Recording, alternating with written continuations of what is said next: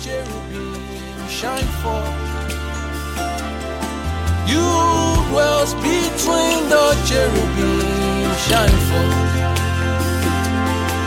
You dwells between the cherubim shine forth. You dwells between the cherubim shine forth. Jesus, we thank you. We give you all the praise. Jesus, we thank you. We give you all the praise. We give you all the praise. We give you all the praise. Jesus, we give you all the praise. You are our one desire. Consuming fire. Consume all of our iniquity. Jesus, we exalt your name. We thank you, Jesus, our Father, our Lord. We thank you for mercy and kindness. We thank you, Father, for judgment. We thank you for life. We thank you for all that you have given us, Father. We thank you. Oh, we exalt you. He that purges Levi as gold, as silver. Father, we thank you. We give you all the praise tonight. We give you all the glory. We give you all the honor. We give you all the adoration. For thine is thy power, the glory, and the kingdom. Thine is the kingdom. Thine is the power. And thine is the glory. Oh, Father, it is yours. We ascribe glory to you. We ascribe worship. We ascribe praise unto your name. Father, we exalt you. Jesus, lover of our soul, we lift you high tonight. We raise you up. We give you all thanks. We give you all thanks. We give you all thanks. Father, we lift you high. We lift you high. We lift you high. We exalt you. We exalt you. We exalt you, Jesus. Oh, Father, we thank you for your mercy. We thank you. Jesus, we thank you. Thank you, our Father. Naliaranos ke penima severinta. Eredanos ke kalimaragata. Jesus, we thank you for all that you do. Thank you, Father, for strength which you have given to each and every one of us to be here tonight. Father, we thank you. We exalt you. We give glory to your name. We give honor to your name. We honor you, our everlasting Father.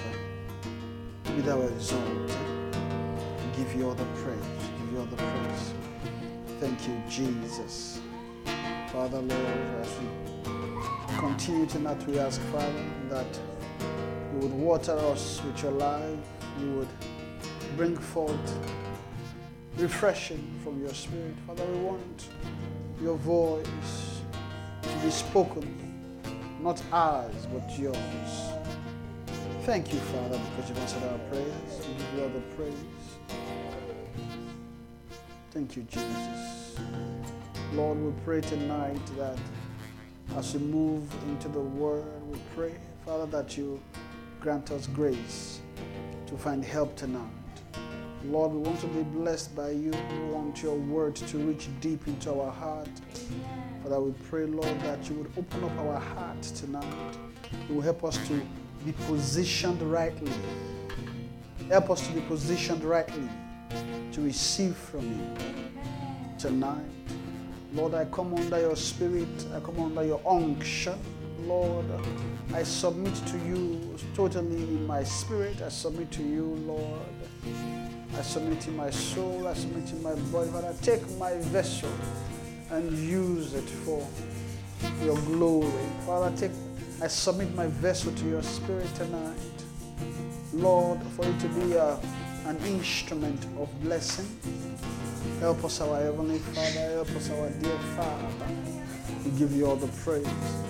Lord, I pray that you would fill us with your spirit. You will supply much spirit tonight.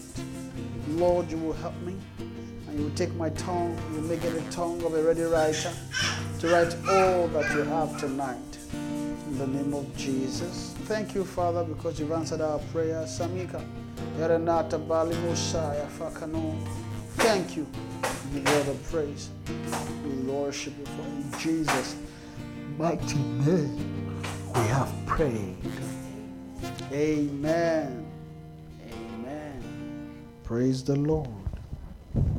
Hallelujah. Amen. Amen. Amen. Amen. Amen.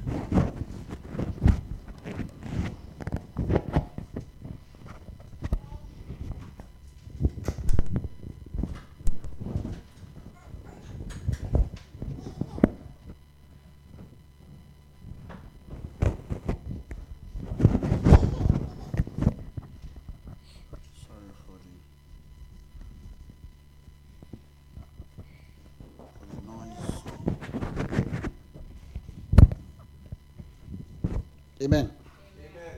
I think I'm good. Praise the Lord. Hallelujah. Amen. Praise the Lord. Hallelujah. Amen. Amen. Amen. Praise the Lord.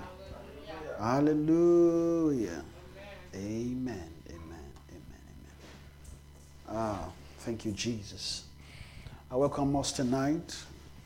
Can we just take a moment to say hi to our neighbor?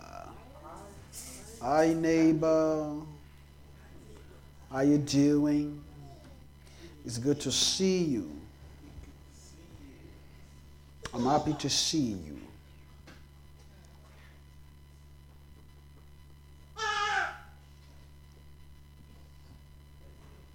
Amen. Praise the Lord. Amen. I hope we are happy to be here tonight. Yes, sir. It's good to see our faces. After, I think Saturday, Sunday, we took a break yesterday, but we're still seeing online. We're seeing again today, and I like that. Amen. If you can be seen every day, that would be awesome, eh? But this country is designed in such a way that by default, you just don't see anybody but yourself.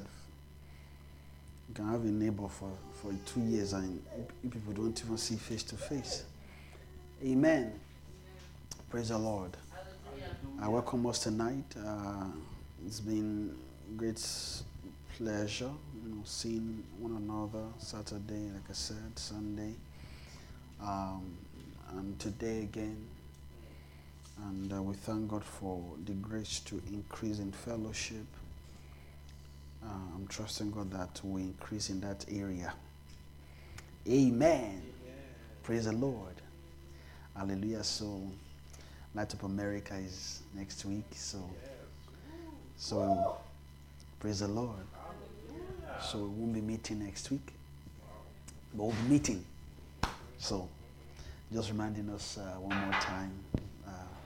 And I pray that I'm trusting God for a beautiful time in Houston. First time I'm going, and it's interesting. It's a different feel. I don't know what it will look like. Even and one thing I know for sure is I'll be lonely on the plane. That's one thing for sure. But the Lord would console me. Amen. Praise the Lord. Hallelujah. Amen. So welcome us again. Thank God for today. And I'm trusting God that I will just continue from Saturday. And we'll see where the Lord will lead us. Amen. I haven't found a different direction, so I think I'll just take that part. I'll continue. Amen. Praise the Lord. Are we happy to be here? Yes, sir. Joy, are you excited? Okay. Are you happy? There is why you're wearing a cap. Don't want us to see your face. Yeah, okay. It's a hidden work. Okay. All right. It's a hidden work. Cunning. It's a cunning hidden work. It's okay. Amen. Hope you're excited. Amen. Before I continue, okay. I think so. This is not an exam, but just a quick. I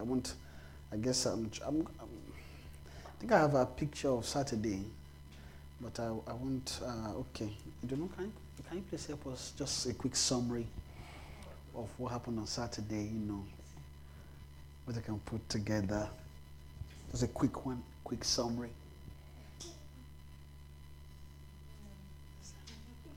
I think the mic should be somewhere there.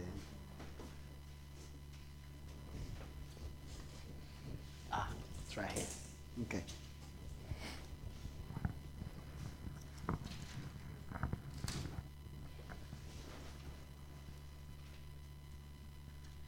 Honestly, I don't remember much from Saturday. Okay. But I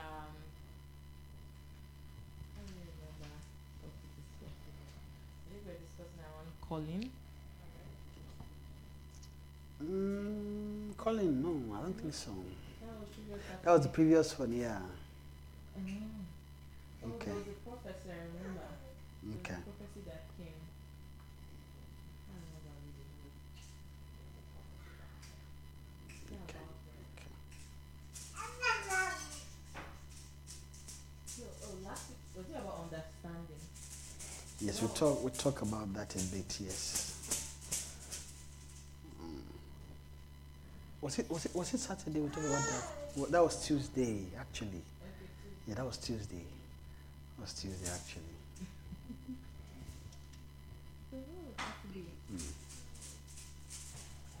It's like we have been too blessed, eh?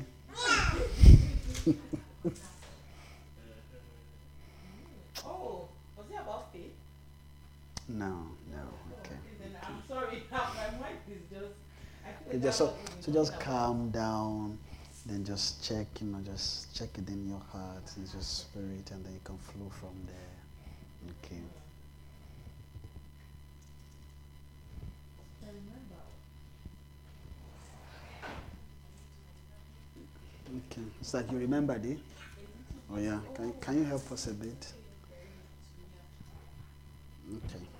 I think we're talking about angels being comfortable and knowing that these things they are ministers who shall be heirs of salvation. Okay. So I know we talked about not seeing it as strange Okay. Yeah. that they would begin to there are things in them. We're just talking about their ministry, more like their Yeah. ministry.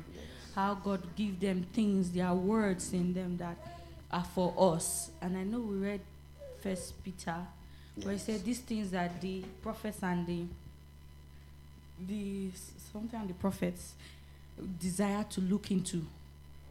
The things Angels. of the angels and the prophets desire to look into. Yes. The angels desire to look into, but it's not given unto them. But these things they are words that are in them, but it's not for them, it's for us. Yes. So they minister those words based on timing. As the Lord wills, He would send them to minister those things to us.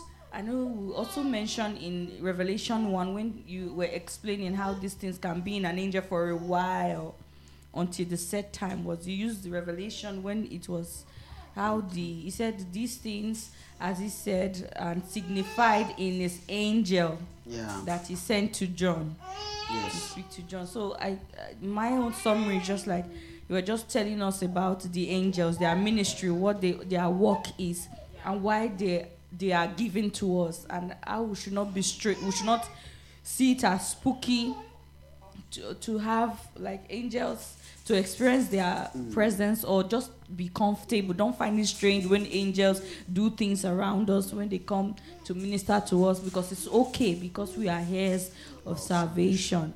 And also we are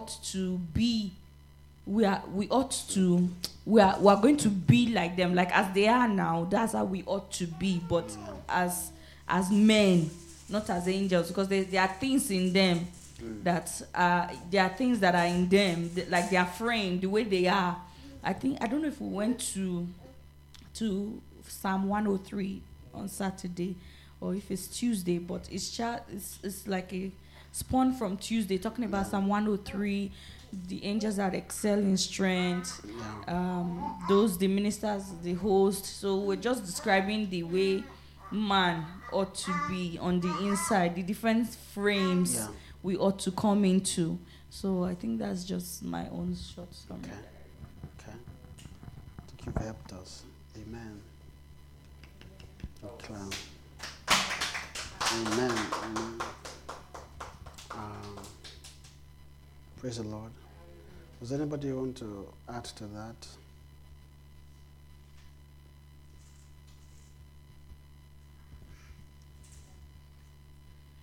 Just one thing that I remember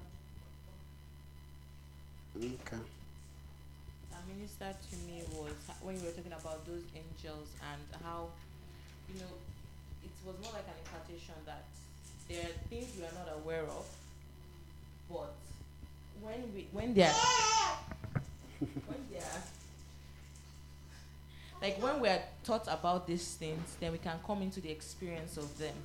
So it was more about, like you were talking about your experience with angels and like how you would sense angels in a gathering or things like that. Yeah. And it was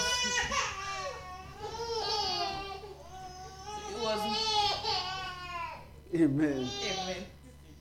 So it was more like, for me, it was more like getting to see, opening a window into a different realm and getting that because of that opening, I can journey in and partake of that realm as well. Yeah. And that you were explaining like these things are actually what we should be partaking of. They're things we should know. They're things we should learn.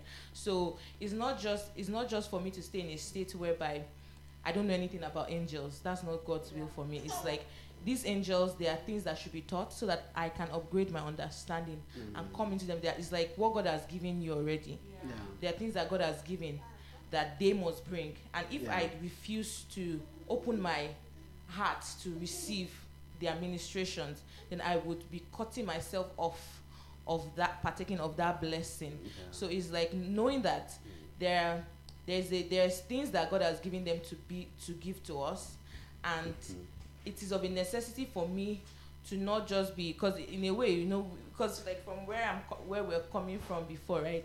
You don't really talk about angels, all these things. It's just we just know Jesus Christ and Jesus alone. So when we start learning things about angels, we want to be like, please, I don't want to.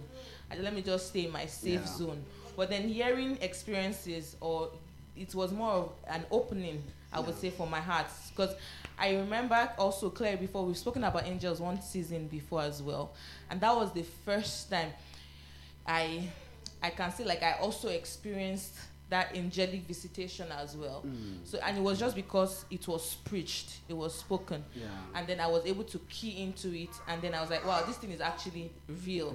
So it's just like that movement of impartation about there are things in the realm of God that God wants to bring to us, and as a Christian, I should open my heart to, when God is speaking these things that they are very new to my heart, I should not just close myself up and say, no, I just want to stay in my safe zone. I just want to know what I know. I don't want to, but like when God is opening this, I should journey, move ahead. So that was what I held on to. Yes, Okay. thank you. Awesome. Amen. Praise the Lord. Hallelujah. Amen. Okay. All right. I think I can continue. Okay. Okay. So, I have a Joy. What about you? What did you pick from Saturday? Okay, in your voice.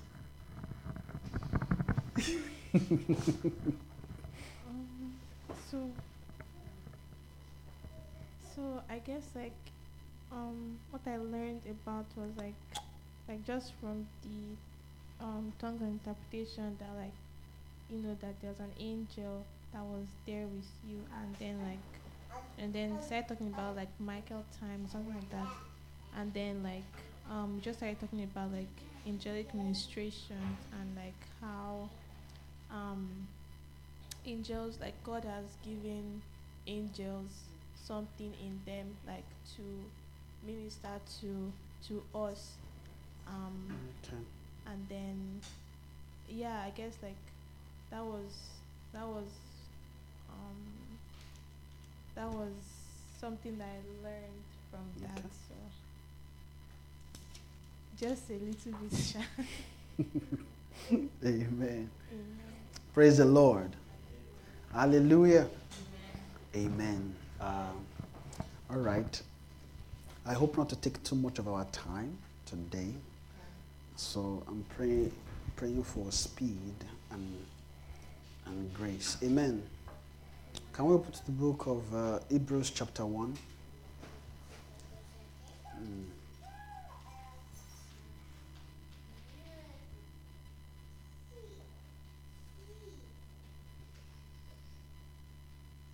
Praise the Lord. Hallelujah. Amen. Amen. Lord Jesus, our Heavenly Father, we pray, Lord, that you help us tonight.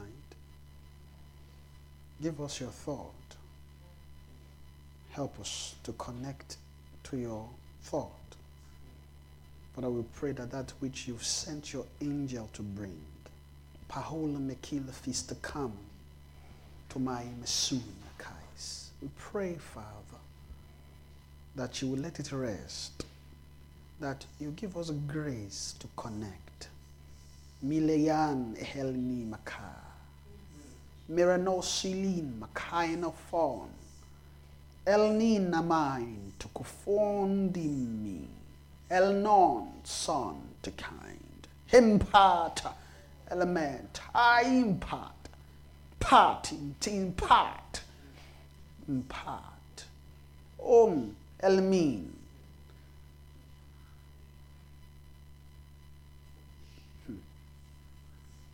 Yes. Thank you, Jesus.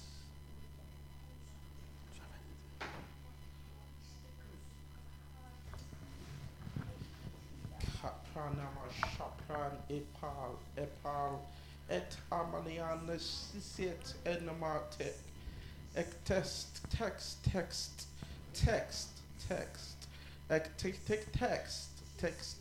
Etisasakatai text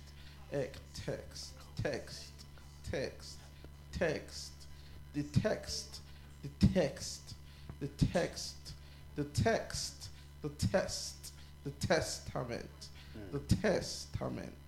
the testament, This is a testament. They testify, the testate of the testator, testament of life, testament, even ancient life, even life from the beginning, I'm speaking now, speaking even better, speaking better things, I'm speaking testaments, sent, Herman sent, I'm sent with this testament. I'm sent with the testament. The testament. Testament is a testament of him. So it's a testament of him who sent me. It's a testament of him who sent me. Yes, I'm sent with it to impact, to bring forth, to impress, to print it, to print it out, to print it out, to mass produce, to make copies of it, to make it in many copies, in many copies, in many publish, publishing, and publishing his testament, even in man, even in man, I'm publishing his testament in man. I'm making it, I'm spreading the news, for this is the good news. It is the good news being published on the souls of men. It is the good news being published that men will be read like scrolls. Men will be read like scrolls. Even men, you man, you, even you, even you, oh you great man, oh you great man, think not of yourself as little, for I am publishing testament in your souls. I'm publishing testament in your soul. I'm publishing this life upon your heart, that men will read you. And he read you. It's not too far from you. Press in, for I am imprinting on you. I'm writing on you. I'm impacting you. I'm making it stay. I'm making it stay. I'm doing the work to stay. I'm setting it to stay. That it will stay. It will stay and be read. It's part.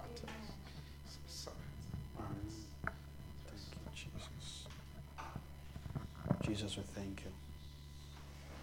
Thank you for your angel which you have sent, with your testimony, to impart us with your life.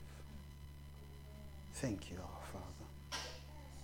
Thank you for the added strength which you have given for to talk about these things pertaining to you, things pertaining to your kingdom, things pertaining to our inheritance. Thank you, Jesus. Father, we pray, Lord, that you will give boldness. You will make us bold. Oh, Mahali Kule Pel Nisi. Lord, you would help me to speak boldly this night. Thank you. Thank you, Father, because you have answered. For in Jesus' name we have prayed. Amen. We thank God for what he has been doing. And we thank God for help that he has given us to talk about these things today, or since Saturday. Amen. And like I said, I hope not to take too much of our time. Right, but just like everyone has said, one of the things that I think we're talking about on Saturday mostly was talking about the importance of the ministering spirit, right? Or explain the aspect of ministering spirit when it comes to salvation, right? Because when we see things happen like this, most of the time, the first thing we do is we cringe, right? Especially if we consider ourselves that I know we cannot be partaking of this kind of thing. Maybe it's those men there, right? We can have such a sense whereby we shut ourselves off from all that the Lord has given to each and every one when it comes to their inheritance. Amen. The ministry of angel is, when I started talking about it on Saturday, I was hoping, I think I was going to talk about, I was hoping to, the direction that was coming on Saturday, and again, like I said, I didn't really touch too much on that, but I guess maybe that's how the Lord wanted it to be. Like I said, it was more like a preparation, and I think I found myself talking a lot more about why we should not see it as something strange, right? Not removing it from scripture. You know what I mean? When I say not removing, meaning that in your experience, you're not removing that sense away, right? Because or let me put it this way, it will help to be much more at home with spiritual things, right? When it comes into the realm of the spirit, there's all kinds of things there, right? And the Lord, and part of what I was explaining, that which they sent to John, the Lord himself could have come, or the Holy Spirit could have just appeared. I mean, you don't see him anyways, but could have just appeared like something, and then begin to tell John, okay, this is the vision. But no, God sent and signified it by his angel, right? So imagine if John decided to shut himself up from that. I don't think he will receive the testament that the angel brought with him, right? He wouldn't. So, in as much as we are looking to be safe, right, we should also have an understanding about ministering spirit. It's part of, in a way, I feel it's part of growth spiritually, right? Because I know part of what the Lord was also, part of what the Lord taught when I began to learn about the word of righteousness and things that the Lord was saying concerning concerning salvation, concerning the whole purpose of man. One of the things I came into is I began to understand clearly different ministries, right? The ministry, understanding Holy Ghost better. Then I began to have a sense of Christ and God, and even in the angelic world, right, was opened up. And personally, I don't think that is only for specific people. I think it's an experience that is for every believer. In the sense that, yes, in scripture, you can be ministered to. Now, I'm not, again, and this is part of what I was saying on Saturday, that I'm not exalting angels, right? And I'm not saying that should be your focus as Christian. I'll just, no, but just expanding the soul to understand and to be able to receive the ministry of angels.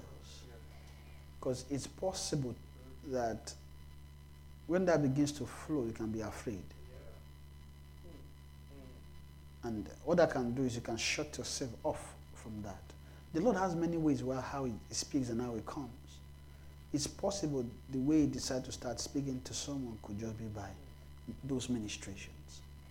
And I'm bringing a sense from scripture to let us see that this thing is actually part of salvation. Also part of bringing balance to being open to the ministry of angels, is that part of their work, right, is specific or is tied to salvation, right? So maybe things are coming and you think, an angel spoke, okay. Maybe you're afraid. What are they talking to you about? Yeah, because the first thing can be, I'm afraid, okay, what are they talking to you about? Okay, I can't judge them. You can. How? They told you what they are for. Are they not all ministering spirit? Let's read it. Hebrews chapter 1 verse 14. Right? Let's read that. Let's start from there. I'm trusting that the Lord would lead us somewhere tonight, quickly and graciously.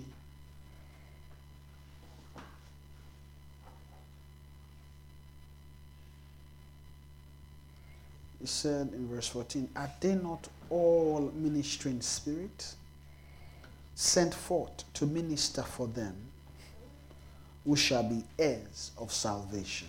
Right? But I think I read from verse 13, right? It says, but to which of the angels said he at any time, sit on my right hand until I make thine enemies thy footstool?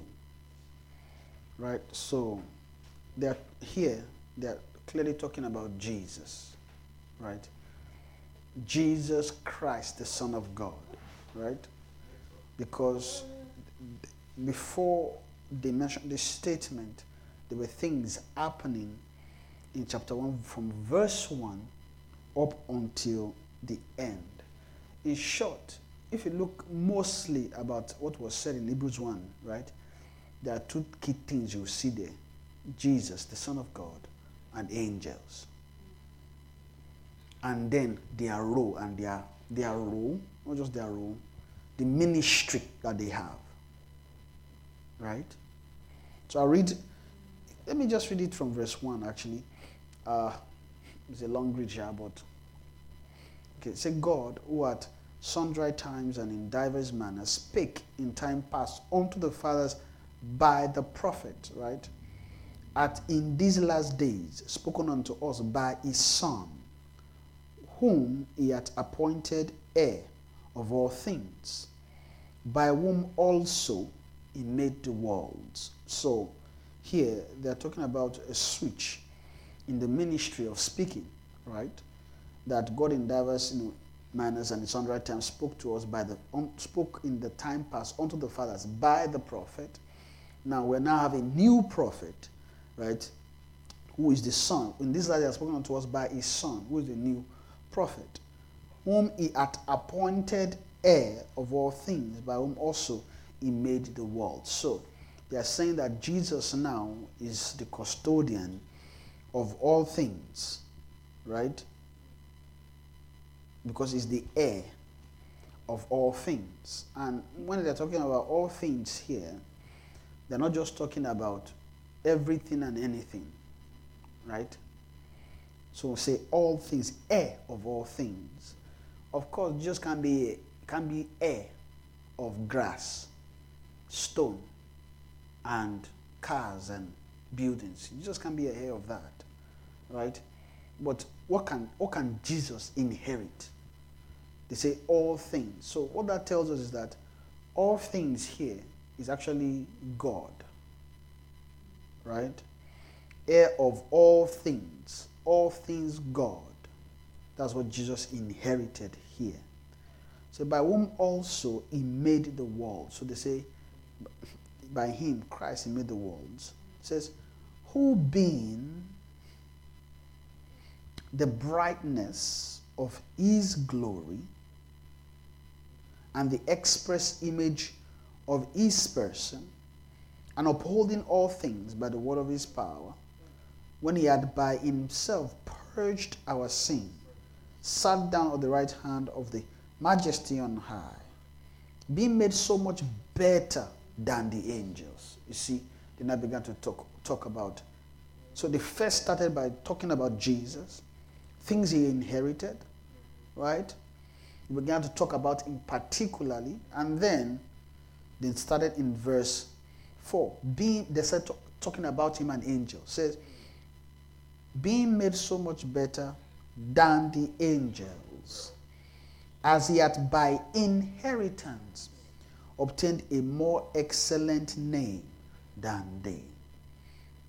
Now, and there's a reason for this, right?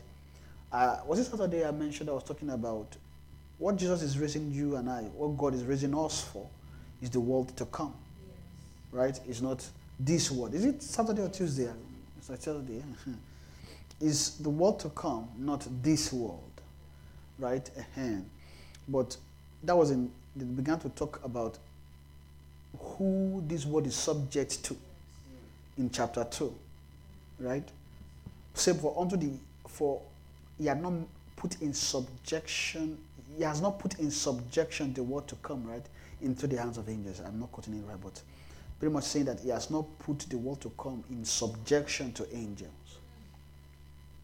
right? So the world to come is not subject to them, but there is something that is subject to them now, which is this present world, right? So in this verse, they began to talk about Jesus obtaining a more excellent name than they, meaning Jesus is much higher than the angels. Angels have names, right? Angels, they have names. They are named. But they are telling you and I that Jesus has obtained a more excellent name than they. Meaning that Jesus actually grew beyond this present world. Right? There are names that are befitting for this present world. If you want to check that, just check angels that hold the present things. Right? So, that's how you know that, okay, there are things for this present world. If you want, there are things for here. But the funny thing about that one is that if you get it, we may not find it when we move to the world to come. We won't be there actually, technically, right? But when you're talking about the present world, there are things spiritually that can be inherited, right?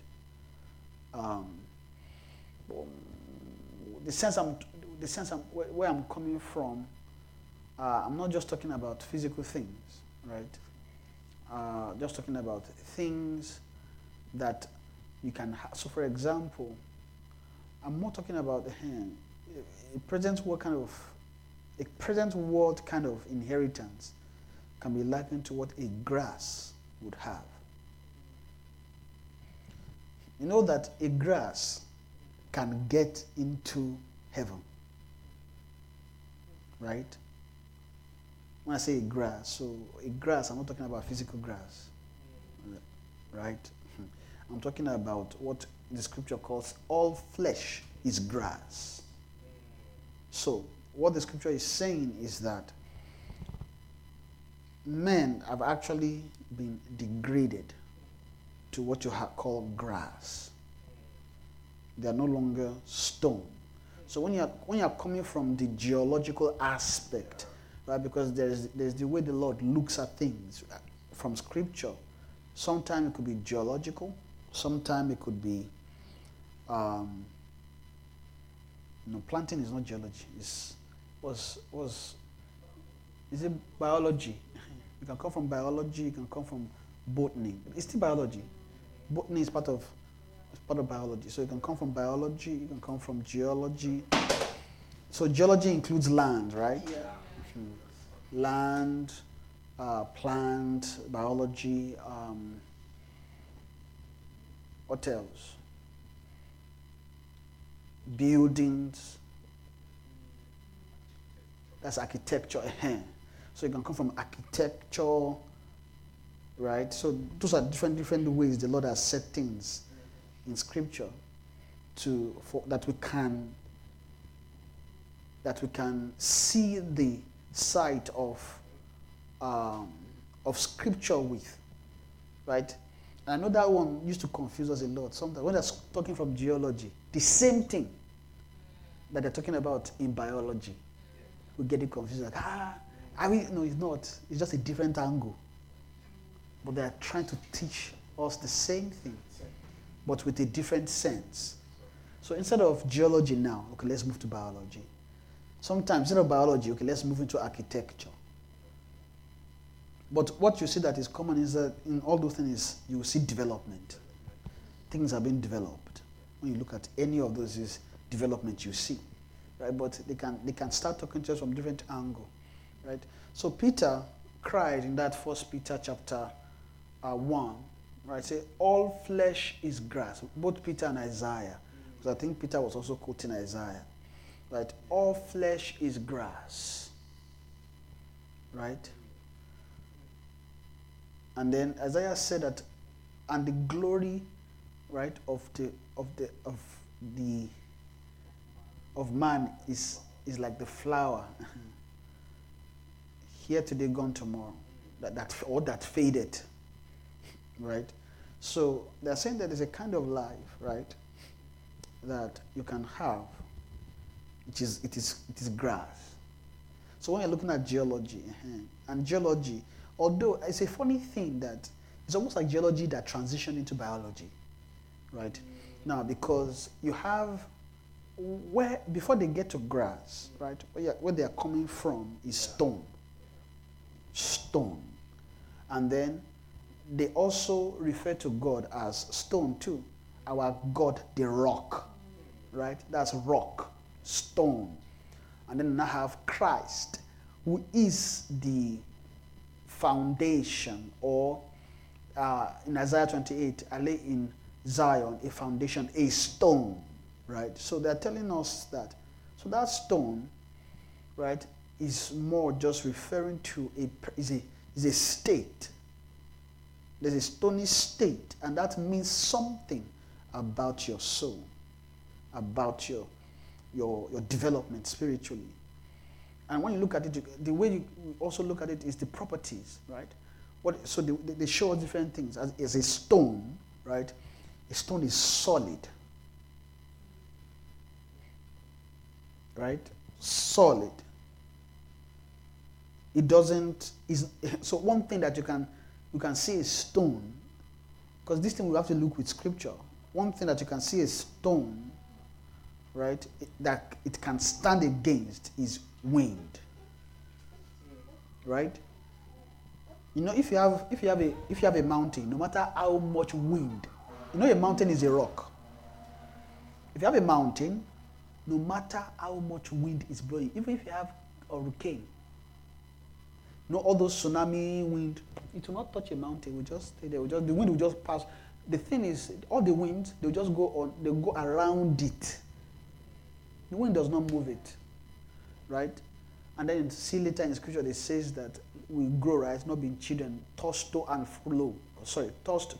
fro by every wind of doctrine, right?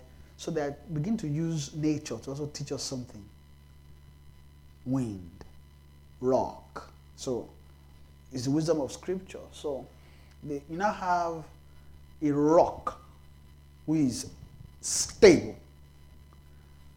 And what does that look like? It means a rock is firm. What am I talking about today? Right? A rock is firm. Right? And when a rock is firm, it means that it does not have infirmities. Wow. Right? Because what makes a rock rocky, solid, is it is firm together. Firmness.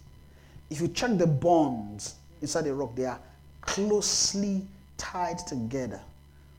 In short, to get a rock to separate, you need to put a bomb, blast it. You have to blast it to get it to break. And then once you break it, you can keep breaking it down into smaller pieces. And that's what Satan is trying to do to a Christ. Right? But you have a Christ who's solid, right? And it does not have infirmity. That's the thing. So when you have infirmities, you say that the solid state of that rock will be removed. So we can now see what this is giving us a sense of what sin can do. Right? What sin does, it makes things not firm. And when it makes things not firm, that is where you find weakness. Right? So that's the reason. The reason why we have weaknesses is because we have infirmities. So our weaknesses is coming mostly from infirmities. Right? Most of the time, I don't have scripture for that, so I'll just hold off. But just a sense. Right? But I think we also know, if I say, I'll be able to understand it. It's there in scripture, but it's not coming to mind, and I don't want to go. If it's not coming, let me not go in that direction. Right? But we know that infirmities, right, makes things weak. Right? So if it makes things weak, you can now see that sin weakens as well. Right? So the major work of sin is to weaken men. So it weakens men, weakens us. And then we know that they're talking about Lucifer. How has that weakened the nations, right? But they were not talking about him as in the past. That time, we were talking about what he's going to do. So part of the strength of Satan is that he knows how to weaken. And what it does is it injects a sting. Once it stings men, that means it has put things of weakness in men. You know, part of the reason why a serpent would bite, right, and it inject its venom is to actually weaken its prey. So when it bites, you weaken its prey. Although the bite can also kill. But what it's really doing is to weaken its prey, make it helpless, weak. There are different kind of toxins that snake inject. One of those is a neurotoxin, meaning it affects nerves. And when it affects nerves, so it stops, for example, if nerves can't communicate, when it affects nerves, it means that the brain can't send signal to the nerves. You know that if your brain can't send signal to your nerves, you won't be able to move. They just disconnect, you see how powerful man is, carry weight. They just disconnect one aspect inside this body. Don't let electric current pass through it. You won't be able to move. Why? Because the body needs those signals sent. So you want to move like this, move your leg. Right? You want to move your hand, move like this. If you know the amount of electric spark you've sent in your inside to get this hand to move like this, you're just doing easily, not even thinking about it. It's only when maybe accident, something happens and then something is damaged, and like, oh sorry, you can't move this. Oh my God, That's how we should thank God for a good health. Thank God. So when those nerves are not disconnected, it's awesome. Right? So that's what Satan does. Let me move forward. So Satan weakens, right? So we now see that when it weakens, a rock can disintegrate into what you call sand or soil. And what you have in soil is that weed can grow or soil can be grass. Right? Why? Because the grass you are seeing is actually the soil. Does that make sense? Yeah. What do I mean? A grass can never grow without a soil. It can't. It can never grow without a soil. So, and the grass you are seeing is actually taking the nutrient that is in the soil and is using it to grow. Right? So that's why you can have a grass grow on a soil. It's the nutrient in the soil that actually grows the grass. So all the nutrient, right, that is in a flesh. It's so funny. These things, why am I saying it this way? Okay. And you know that the natural, the body that the Lord created, that it breathed into, right, it formed it from the dust. Right? And if it formed from the dust, and dust, right, so you can call dust flesh. So when I say all flesh is grass, now I'm not saying because now all our theology can start coming about flesh. Don't be confused. It's just a sense I'm using. That sense, right, talking about flesh, grass. And say all flesh is grass. So just looking at that angle of grass. So dust, returning to dust turning to grass, because it allows grass to grow. So they are not saying that all flesh is grass. Now, when a flesh is grass, right, a grass can be born again. And when a grass is born again, it has not yet entered the kingdom, but it can make heaven. I want to say heaven, maybe this present heaven. However, they will translate it into the world to come.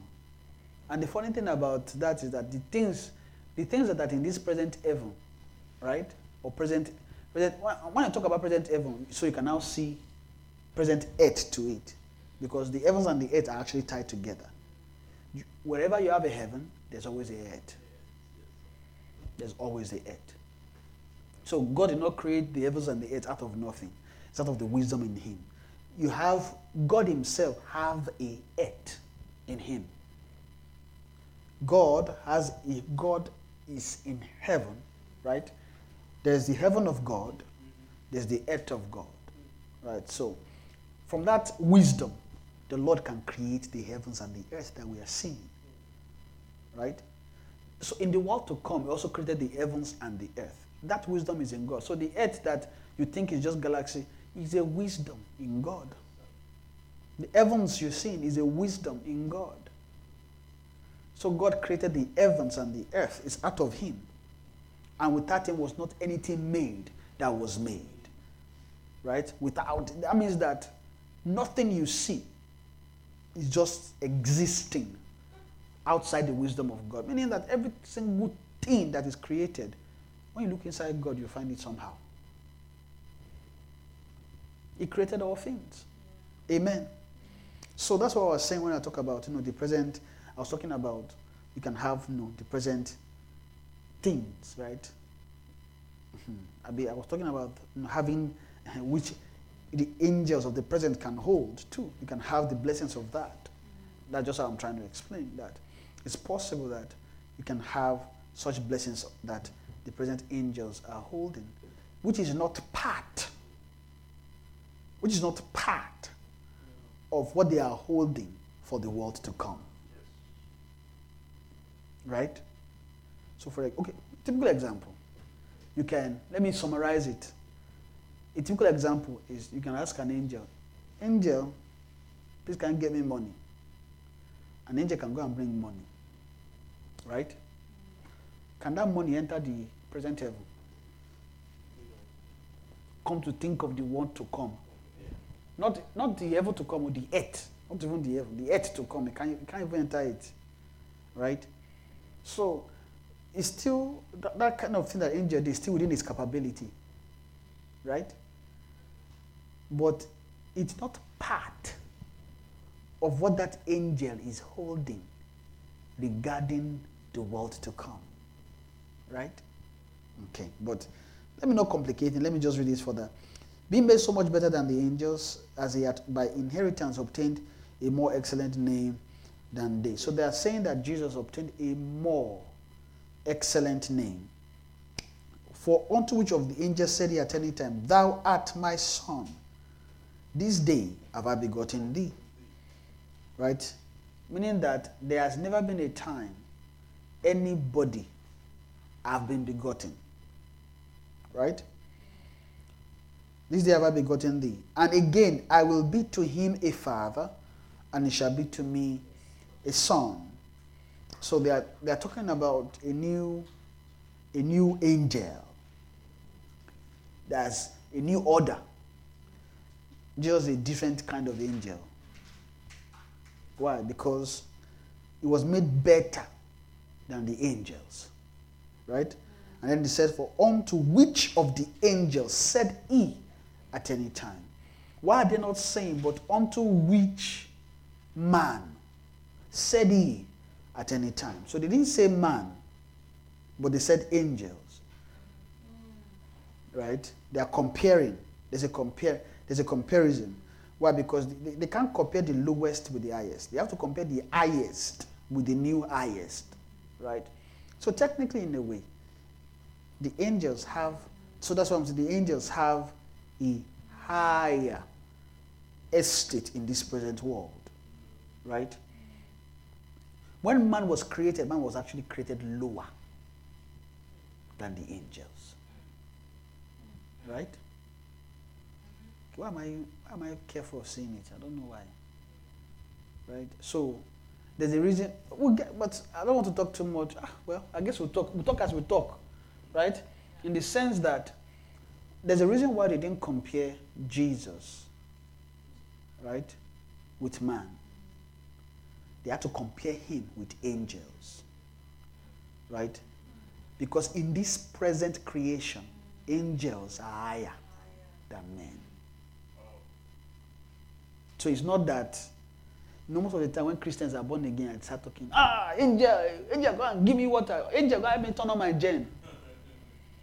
And some of us, we used to, there's one, that gen one, it was somebody that actually happened though, honestly. It's not a joke. Somebody was sending angels to turn on generator. That person does not know what angels are for. They don't know what angels are for. They don't. And funny enough, there are angels that are like you. I say like, I mean, they are man. Well, all angels are Okay, let me not be saying this kind of thing. We're not there yet. Let me just say, men, right? You have angels that look like men, meaning that they are more closer to men than they are to angels, right?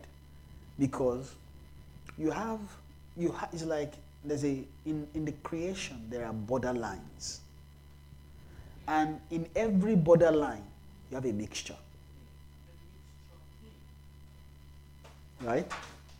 And what that means is that a typical way to explain it is when you go to, I can't use Canada to explain it because everybody is the same. When you go to Nigeria, for example, we have many languages, and it's particular to places. So, for example, now you have the Yoruba side and you have the Edo side, right? When you are moving, there's a city at the border. I think it's called Akoko Edo. In there, you have a mixture of Yoruba speakers and Edo speakers. Why? Because they are at the border. So the people on the other side and the people on this side crossed such a way that there's a mixture. Then the farther you go from the borderline, the farther you lose the language of where you are coming from. So if you're moving, so let me put it this way, if you're coming from the Yoruba side and you're going into the Edo side, at the border you find Yoruba and Edo close. But the more you move further, you start losing the Yoruba one. What you find more is the Edo language. If you're moving from the Edo side too and you cross, it's the same, right? Something like that is also in the spirit, whereby you have angels that are more manly. They are just like that. Almost like you, but they are angels. But they are still higher than men, right? They are still higher than men. So they did not compare Jesus with man because God, as this present creation, the highest beings are angels. But in God's wisdom, right, God had done it that way. But when he created angels, what he created them for is actually for you and me. When I say for, I'm not saying that to send them a message, an errand. Right? It's not to be sending them errand. They have a part to play in raising man up.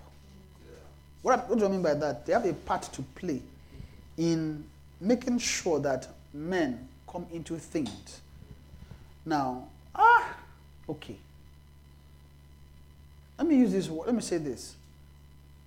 When God created angels, right, there's something particular about their creation in such a way that God created angels out of himself. Right? So when they are saying, let us create man in our own image, you think it's only man that, we are creating the image of God. Okay, check angels. Okay, all right. The word name, right? Every angel is named after God. And it's not just like, I name you Jide, I name you Shade. No. The name is gotten out of God. And what that means is that it's actually part of God that they carry. Or let me put this, a part of the knowledge of God. They were created with part of the knowledge of God. Right? And that part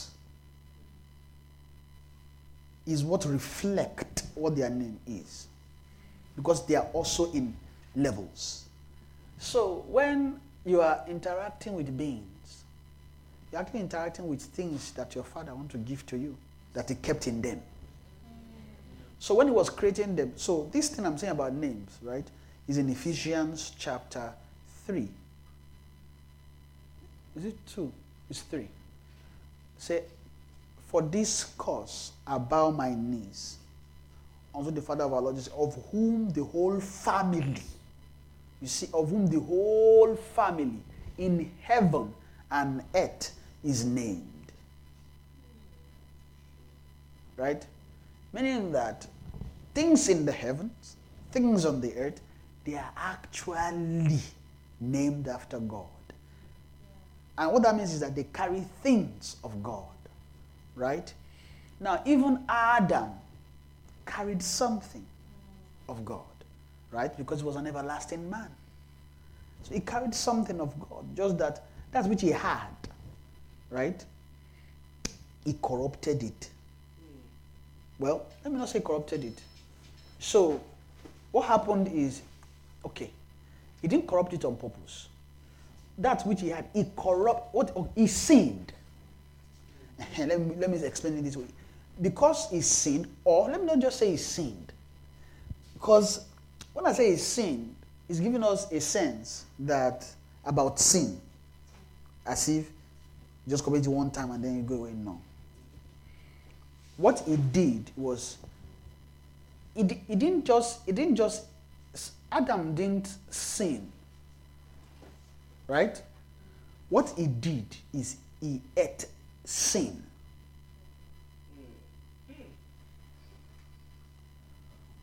I'm just trying to say that, rephrase it so that it sounds different in our mind, right? Because if I say if he sinned, right? I wouldn't say he sinned. I would use the word that Kenneth Hagin uses. He committed high treason. Right? What's treason now? Treason is when you betrayed. So treason is you betray for example, if you are a soldier and you betray your country. So instead of fighting for them, you now fight against them, right? Cooperating with the enemy. So you cooperated with the enemy to attack. It's like it's cold, eh? It's normal. You are cold. Eh? Just you. Everybody else is warm. You are cold too. It's cold. Maybe we can turn it off, eh?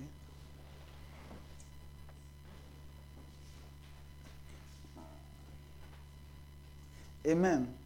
So he committed high treason. There is colder. Eh? It's true. Because it's smaller than here. Amen. So you have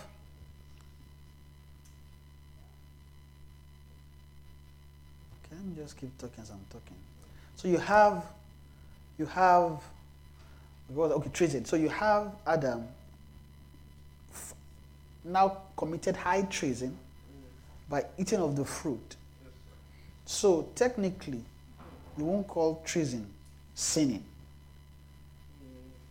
It's a betrayal. So Adam betrayed God's trust and partook of the fruit. He said, don't eat of that tree. He took it and committed high treason. And as a result of that, sin have access into man. What you call sin have access to now walk on man. Because sin is not just an act. Sin is a life that a man can commit to. Right? So sin is a life that a man can commit himself to.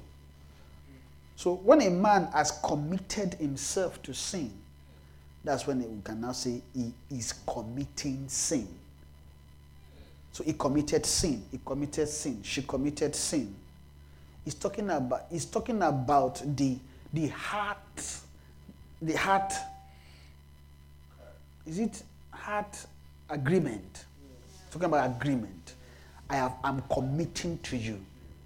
So when a man now commits sin, he's committed to it. He has agreed with something. I am committing.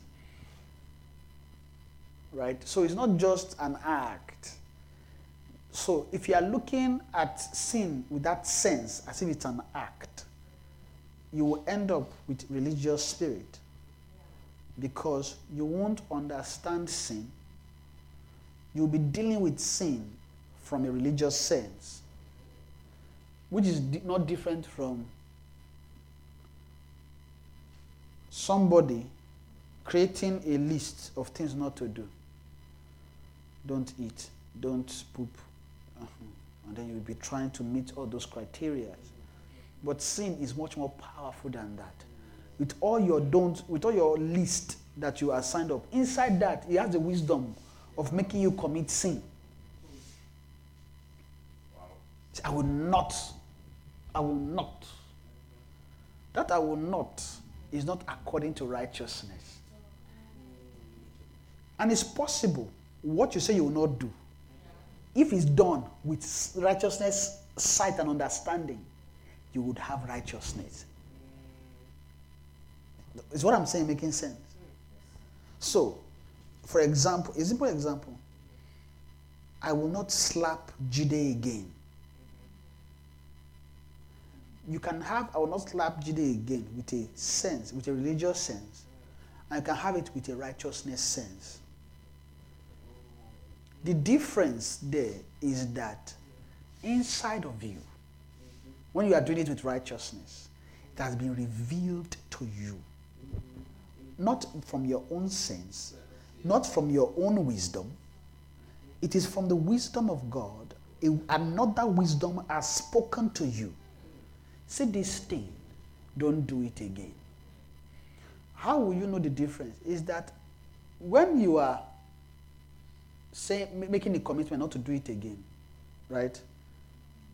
You will know why. That's one thing, you will know why. Right? Different from they just told me not to. You know that sense. Oh, stop slapping Jide. Why are you stopping Jide? They said we should not slap Jide. You see the difference? Right? When they ask you, don't slap, why are you not slapping Jide? They said we should not slap Jide. So I'm not slapping Jide. Oh. They said we slap Jide, we are going to go to hell. I don't want to go to hell. Right? But somebody can have an understanding revealed by righteousness. Don't slap Jide. I shouldn't slap Jide. Inside God wouldn't slap Jide because of this. That me too, I should stop because I want that which is inside of God. I don't want to slap Jide. When I don't slap Jide, I'm actually correcting a nature that loves slapping Jide. So they ask, why did you stop slapping Jide? The reason why I stopped slapping Jide is because I realized that inside of God does not want this and that. And if God does not want it, I want, why should I? You see that there's a difference between that and they said. I mean, you might start from they said we should not do it. Right, to get. But if you just take the said we should not and just end there, the truth is that you may not eventually get the, what's that word? The resurrection that should happen inside of you by that decision you are making.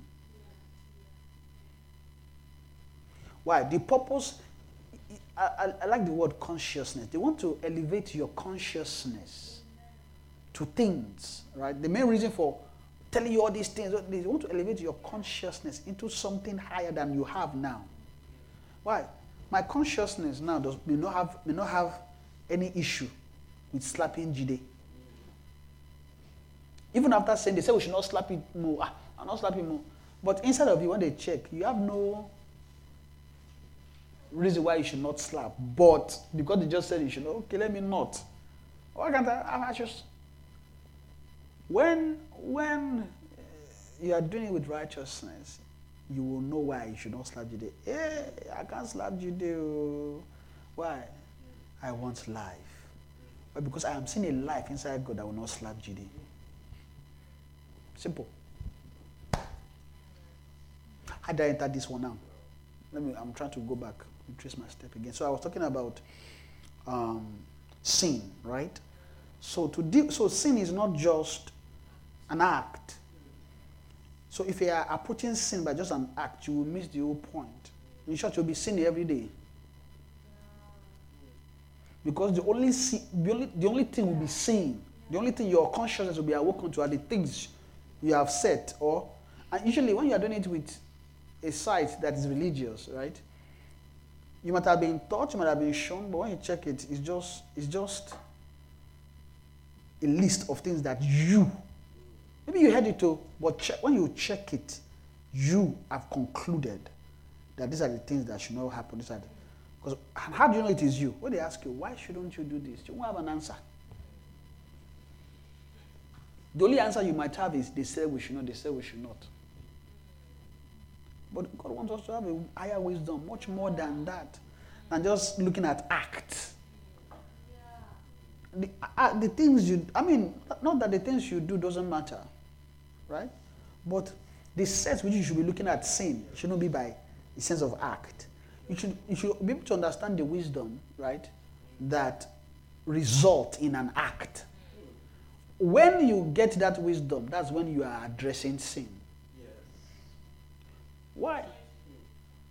I said that when you have the wisdom is when you are addressing sin. Right? Because if you don't have the wisdom and you're just looking at act, you won't get sin.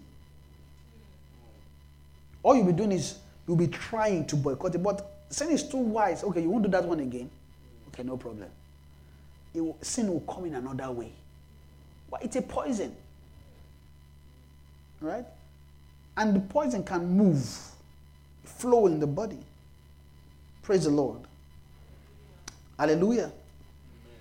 Amen. So, sin is much more than just an act that somebody did. It's a life. And you must, with the help of God, get the wisdom. Understand the wisdom of sin.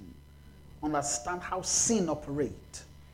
And when you see how sin operates and how it makes souls infirm, then in any way, right, in any angle that you are living your life, you can detect sin's wisdom. Right?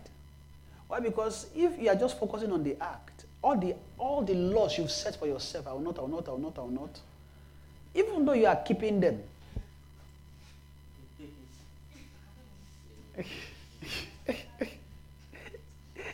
so they are telling us that you cannot even keep them. It's too strong, eh? And it's true. That is like that thing always defeats. Maybe you may be able to not do it for like some time.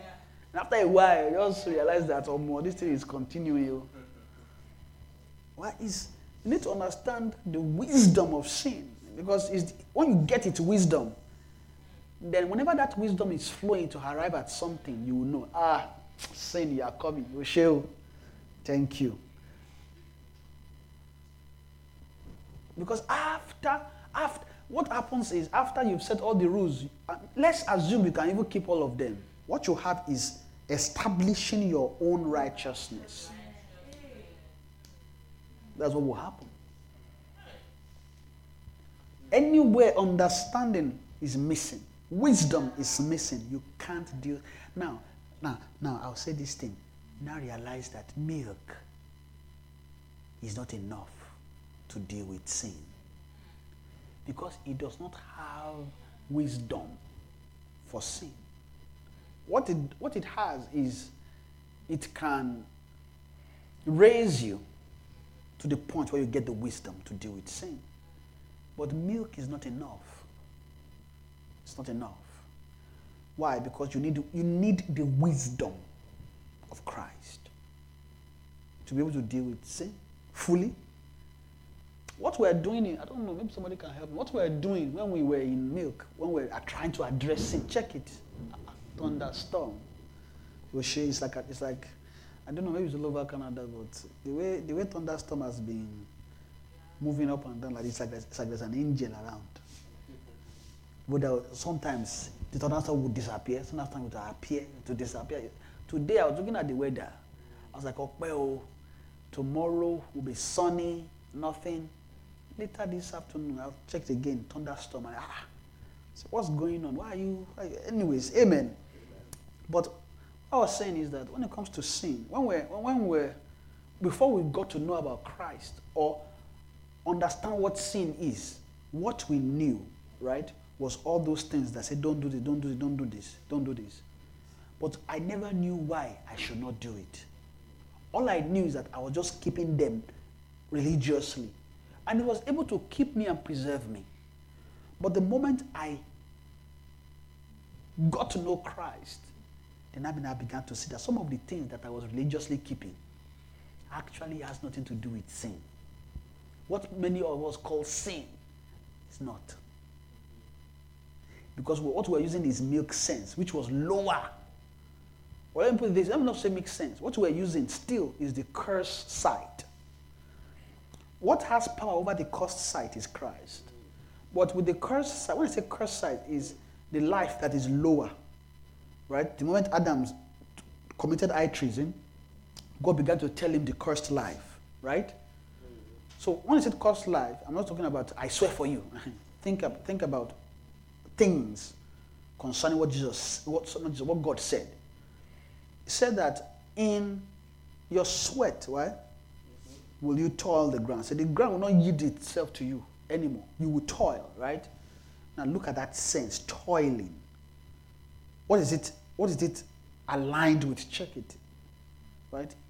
It's mostly aligned with the things we do generally every day, right? A sense that can't think beyond toiling.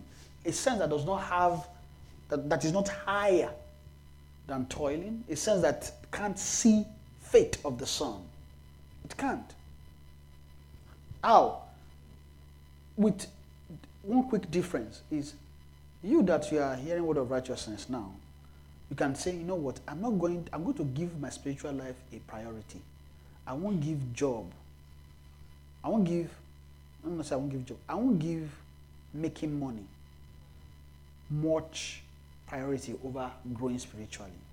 Not that I won't work, not that I won't make money, but no, I would rather grow spiritually than get money. Do you think everybody can have, even most Christians will tell you, are you stupid? Don't you know that God, poverty mentality. Yeah. See, this is what you people, no, Christianity is not about poverty. They've missed the whole point. That's to tell you, what that sense that is talking is the cost sense. Because in their side, they don't see where growing spiritually should ever come below making money. Why? You can make money and still grow. Yeah. That's what they say. Because that's what they say. Because they don't know that Mammon has power.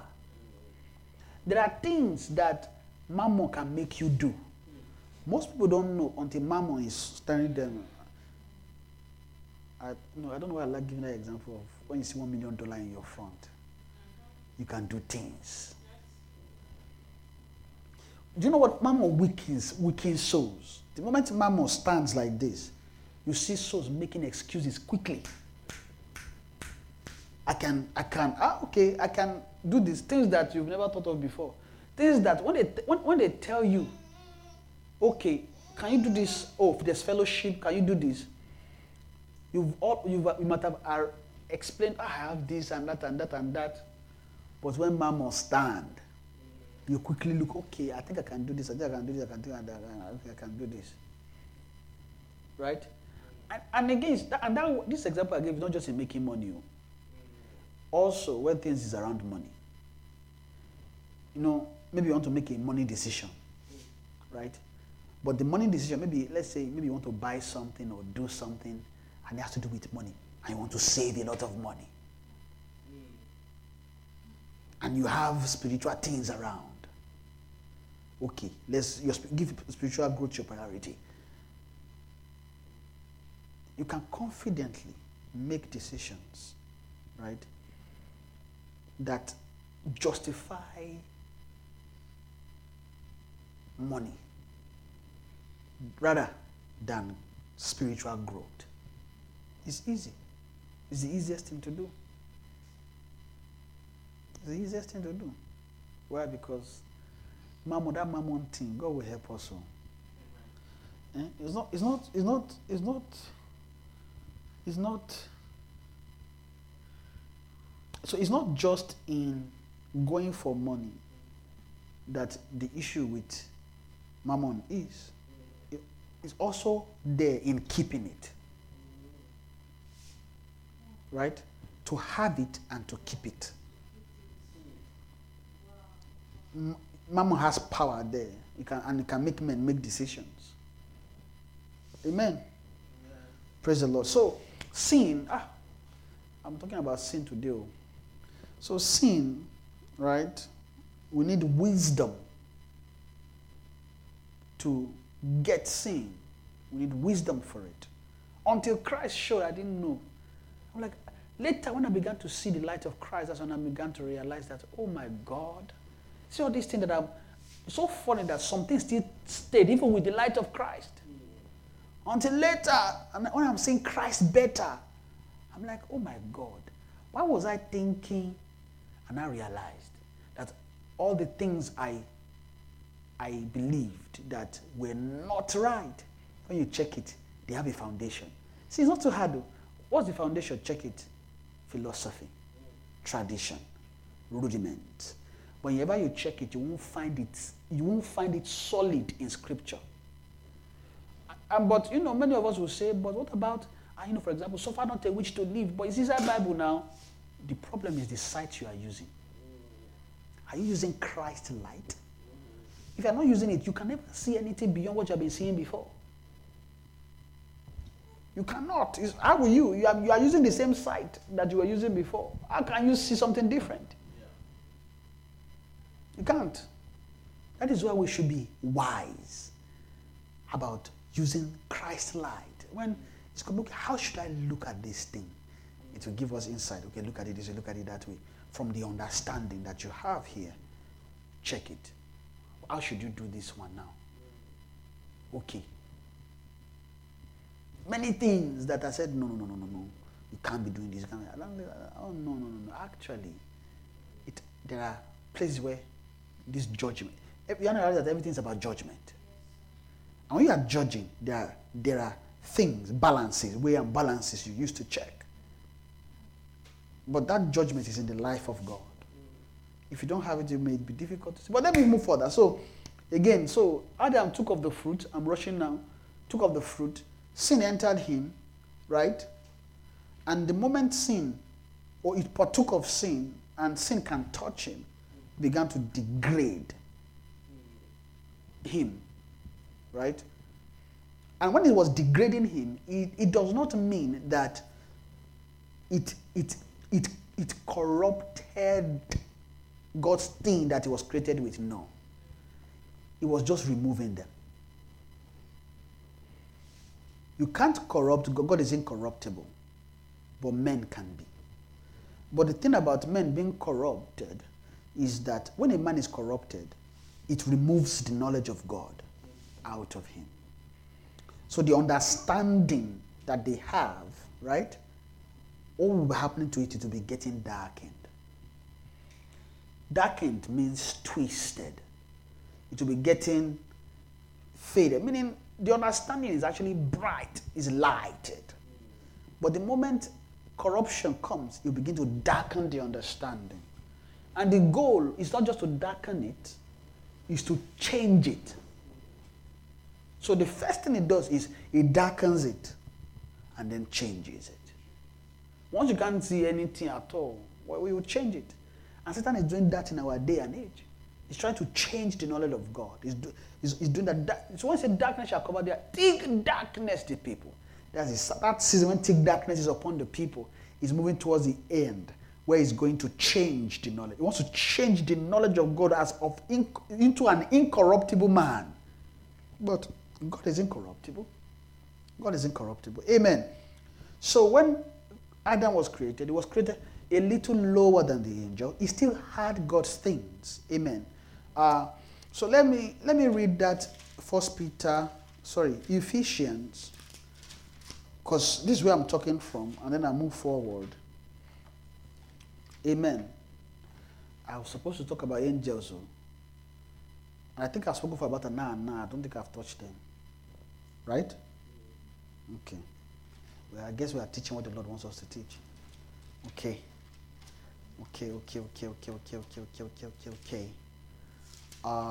Paulima harvest chem. This my Bible needs a Jesus. I'm getting used to it. It's like my hand is hard because the other one is hard. So when I grab it, just grabs a bunch of pages. This one is softer. Amen. So Ephesians chapter 3, I'm reading from verse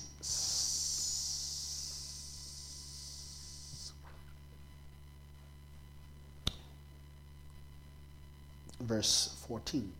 It said, "For this cause I bow my knees unto the Father of our Lord Jesus Christ, of whom the whole family in heaven," you see, "and earth is named, that he would grant you, according to the riches of his glory, to be strengthened with might by his Spirit in the inner man."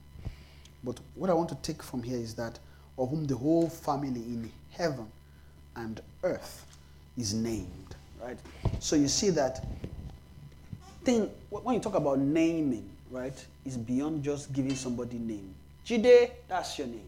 Titi, that's your name. Joy, that's your name. It's more than that. When somebody has a name, the way it is spiritually, a name in the spirit is talking more about your person. What name carries in the spirit is it carries stature. If I can use that word. Name carries stature. Name talks about nature. So every name that is named, right, is talking about it's talking about every stature in the spirit, right? So name equates stature, right? So when you now have heavenly names, so you have different statures and natures in the heavens, and then you have different statures on earth. But the funny thing is that the only stature that God gave and nature that you can find on earth is Adam. Everything else flowed from Adam. The tree, the goat, the ant, all of these things, it flows from Adam's name. Right? And how did we know that it all flowed from Adam's name? God gave Adam a job to do. Say, all these animals, begin to name them. Amen. Praise. Are we blessed? Okay. Joy, are you blessed? Okay. Can you give me quickly a summary of what I've been saying? Can you summarize what I've been saying? I'm giving you a task. Is it a huge task? Okay.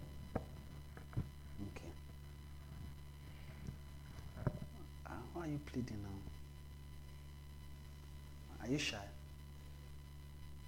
What's happening? Why are you not talking?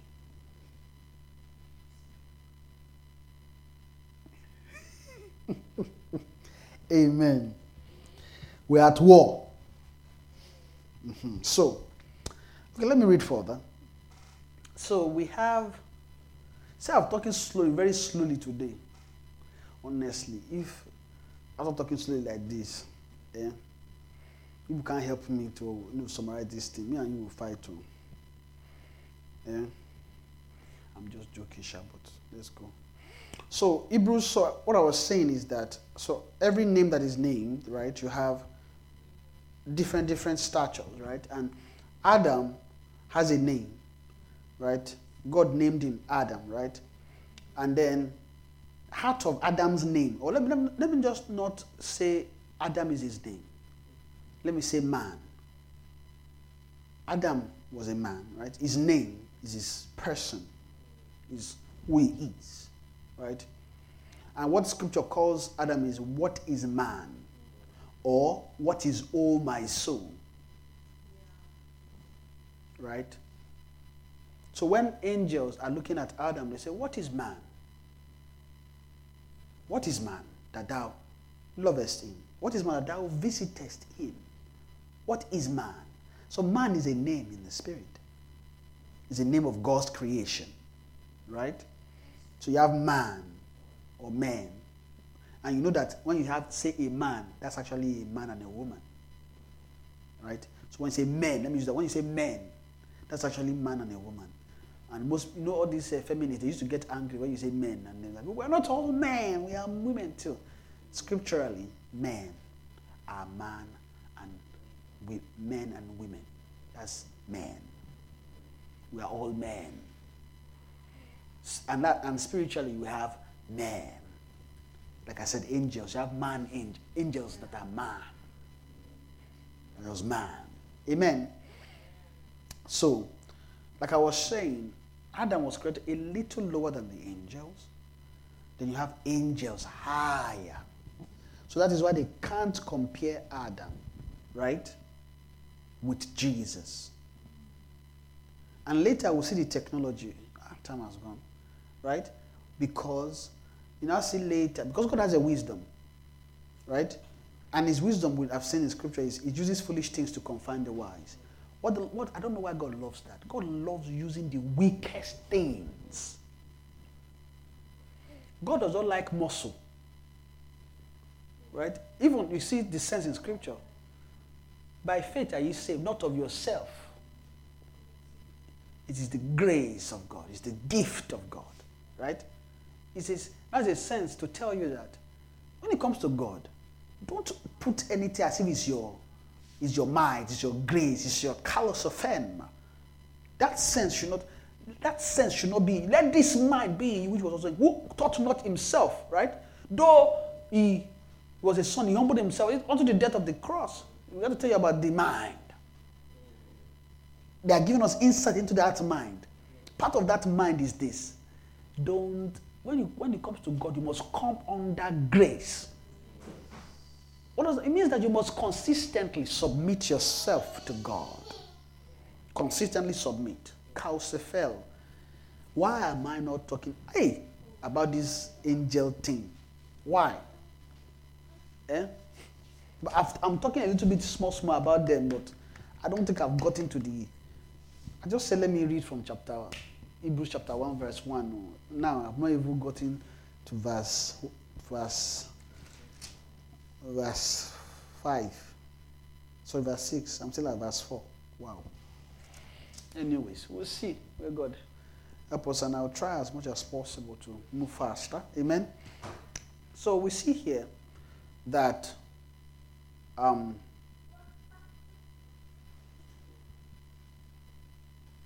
somebody remember I was saying something just now. Yes. You see that we are to consistently have a heart posture of submission. Even if you are not submitted to somebody, you must. Many of us Christians that say, I don't submit to anybody, I just submit to God. The truth of the matter is that person is not even, they don't even submit to God. And the first proof is that they can't submit to anybody. Me, I don't submit to anybody, I submit to God. You submit to God? Okay. Let's test you. You submit to God, Abi. Can you go and minister without your own anointing? Honestly, most ministers will fail that litmus test. Most ministers, these days we have many ministers that are not ministers. They call themselves ministers, but they should be inside their room, reading their Bible and praying, right? They call themselves ministers, or they call themselves apostles, but are not, like Revelation will say, right? So you must. When it comes to God, right, and this will also help us to break free of certain religion, is anything when it comes to you and God, don't ever think, like, you should not approach God as if you are one Superman that just have one God. No. We say all the song, I have a big God. Yes, you have a big God. You have a big God. And the big God is living inside of you, but you yourself, to be big, you have to grow. bigness in the spirit is by growth, it's not by claiming, right? So we know that your God is big, but there's a heart posture. I hope God will help us. So there's just all I'm trying to explain is a heart posture that you deal with. Don't ever think anything you have about God, you got it by your own strength. Don't ever think that anything you have with God is by something you were able to do. Even though you can do things so that can grow you, get you things, but the sense you should have should not be that I did this and I got this. I did this and I got this. Because most of the time, that's what you attach your growth to. But your growth is not there. Your growth, right, is inside your spirit. As you are growing, it's about your growth has to do with the work of grace. And one thing about grace is that grace does not flow from you. Grace flows from God. And then it flows to you. And when it flows to you, you can now have grace. Grace can be poured into your lips. But your lips can... Okay, when it comes to... I'm talking about you and God now. Because I know your lips can... Because of the pouring of grace that is coming from God to you, your lips can also pour grace upon others. Right? But that's different. That's God flowing from Him to you. Right? What I'm saying is that you can't by yourself pour grace. That grace that will come out of you has to flow from God. You can't manufacture grace. You can't generate grace. Grace is given to you. When grace flows from God, the energy of God, when it flows to you, it can create things in you. And it can reside in you as a stored energy. Right? But that grace was not originally yours. In short, you can't lay claim to it. It's God that gave it to you. If God gave it and it becomes yours, it's still the gift of God. And the thing about gift is that somebody gave it. Now you have it too, right? But somebody gave it to you. So there's a heart. The reason why I'm saying this is because of, I hope I'm not making us feel weak that me that I'm high. No, I'm just trying to help us. There's a sense we should approach God with. Is by grace. That one will break down many, religion. Sometimes when you are feeling guilty, it will help remove many, many, many things. To understand that you are walking by grace. By grace are ye saved through faith, not of yourself. Right? It is the gift of God. Amen. So, we should not have a sense that it's us that I did this, yes. No boast. Me. I was just meek.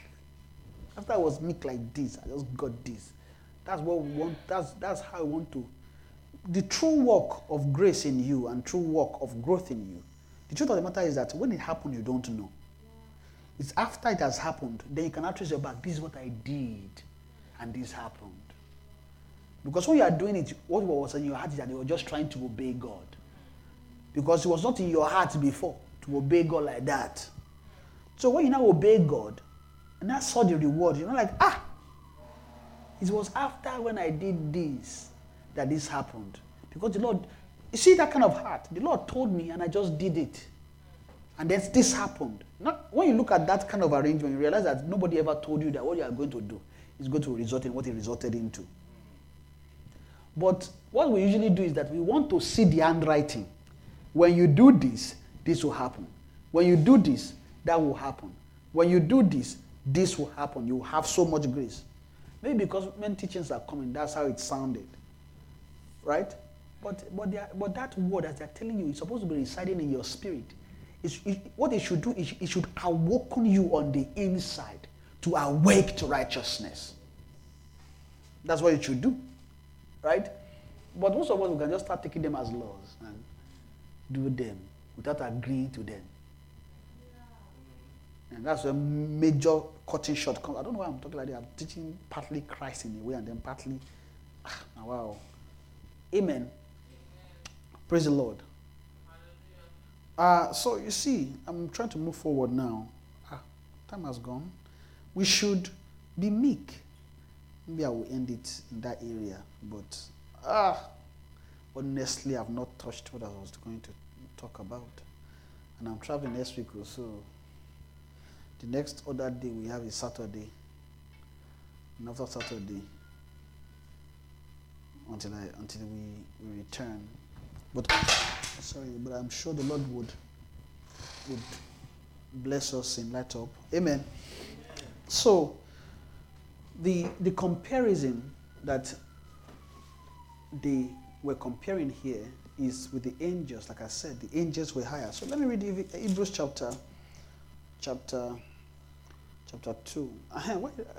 Before I read this, I was talking about having a sense. Okay, not that. Okay, we should have a sense that it's the grace of God. Okay, how did I land there? I think I was talking about the mind that we should have, right? I'm talking about the mind, about the grace of God. Okay? Can somebody remind me how I got there? I think I was trying to move quickly to these Hebrews and then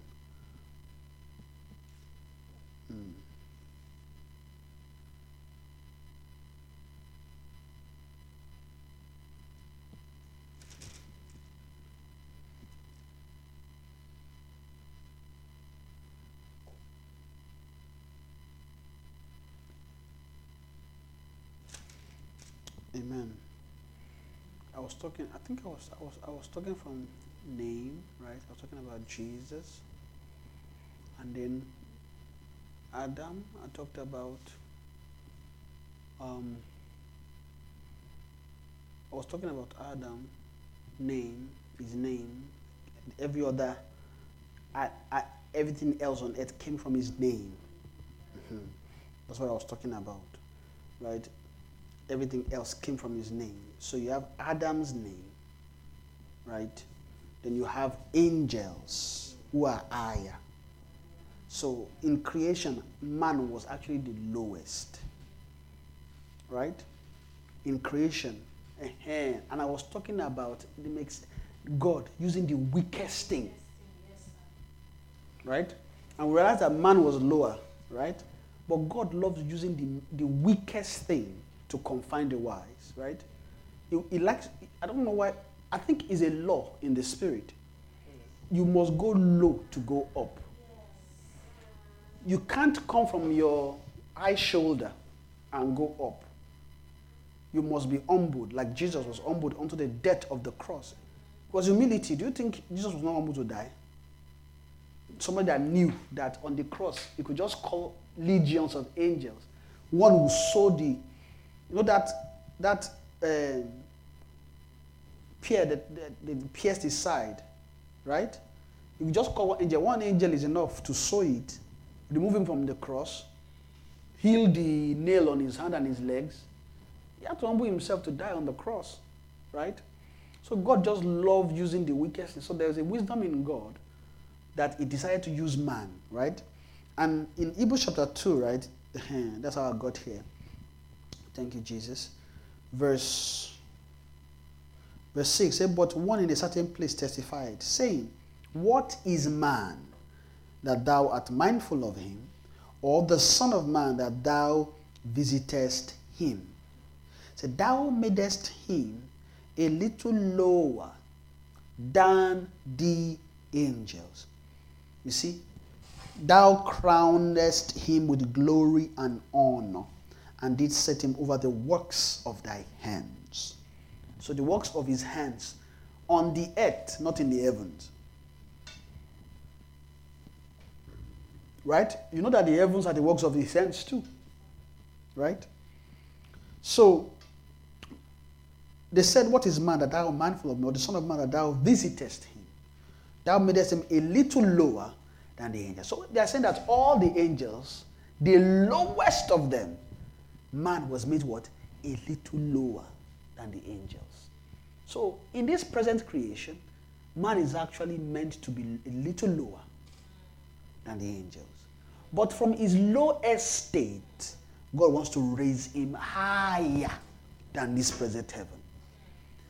That's the work that Adam was supposed to complete, but he didn't. Then Jesus had to come. Then he dropped into man, became flesh, right? The word became flesh and dwelt amongst us, right? Became like you, and when I say became flesh, became you. I'm not talking about flesh that is grass, right? It became flesh like you and me, like Adam. That's why it's called the second Adam, right? Because he grew into Adamic stature and beyond that, way beyond Adamic stature. Amen. So it was not a little lower. Jesus was dropped a little lower, and then he was raised up. Then they're not showing us in his resurrection. They're just telling us a kind of what happened in him, right? Because as he was dead, he went into hell, and then they raised him. And when they raised him, he moved into the heavens, right? But they're telling us here that he was made, in Philippians, that he was made higher than the heavens, right? And another way they said it is in this Hebrews chapter 1, says, to whom said he at any time, say, at any time, thou art my son, this day have I begotten thee. And again, I will be to him a father, and he shall be to me a son. Right? But verse 4, they said, being made better than the angels, right? As he had by inheritance obtained a more excellent name than they. So, for Halokormata, right? We know, say, the families in heaven and earth is named, right? Now see where the concept of name is coming from. But now say that he obtained a more excellent name than the angels. Meaning that the man that is low was raised up more than the angels. So, Jesus is not a man of the present world, he's a man of the world to come. He's the man of the new world. Amen? Because he's raised higher than the angels. But they were comparing him with this present creation with the new. Right? Because the present creation, the highest are angels. The only way you can be higher than an angel is to go the route Jesus took. Amen. If you don't go the route Jesus took, you can't go higher than an angel. Right? But because of time, I don't think I'll go further. Time has gone. But what I wanted to say here, right, quickly, is that after they compared him, said, later they now began to tell us about different kinds of angels. Right? And again, when he bring it in the first begotten into the world, he said, and let all the angels of God worship. Let all the angels of God worship. I mean, all of them, from the lowest to the highest. And of the angel he said, who maketh his angel spirit, and his ministers a flame of fire. But unto the Son he said, thy throne, O God, is forever and ever. A scepter of righteousness is the scepter of thy kingdom. See? Thou hast loved righteousness and hated iniquity. Therefore God, even thy God, hath anointed thee with the oil of gladness above thy fellow. You now see there's one thing. Time has gone. Time has gone. Time has gone. Kaona Masfe, right? You see that one thing that made Jesus different here is that he loved righteousness. If you want to be higher than angels, you must love righteousness. Why? They also have righteousnesses.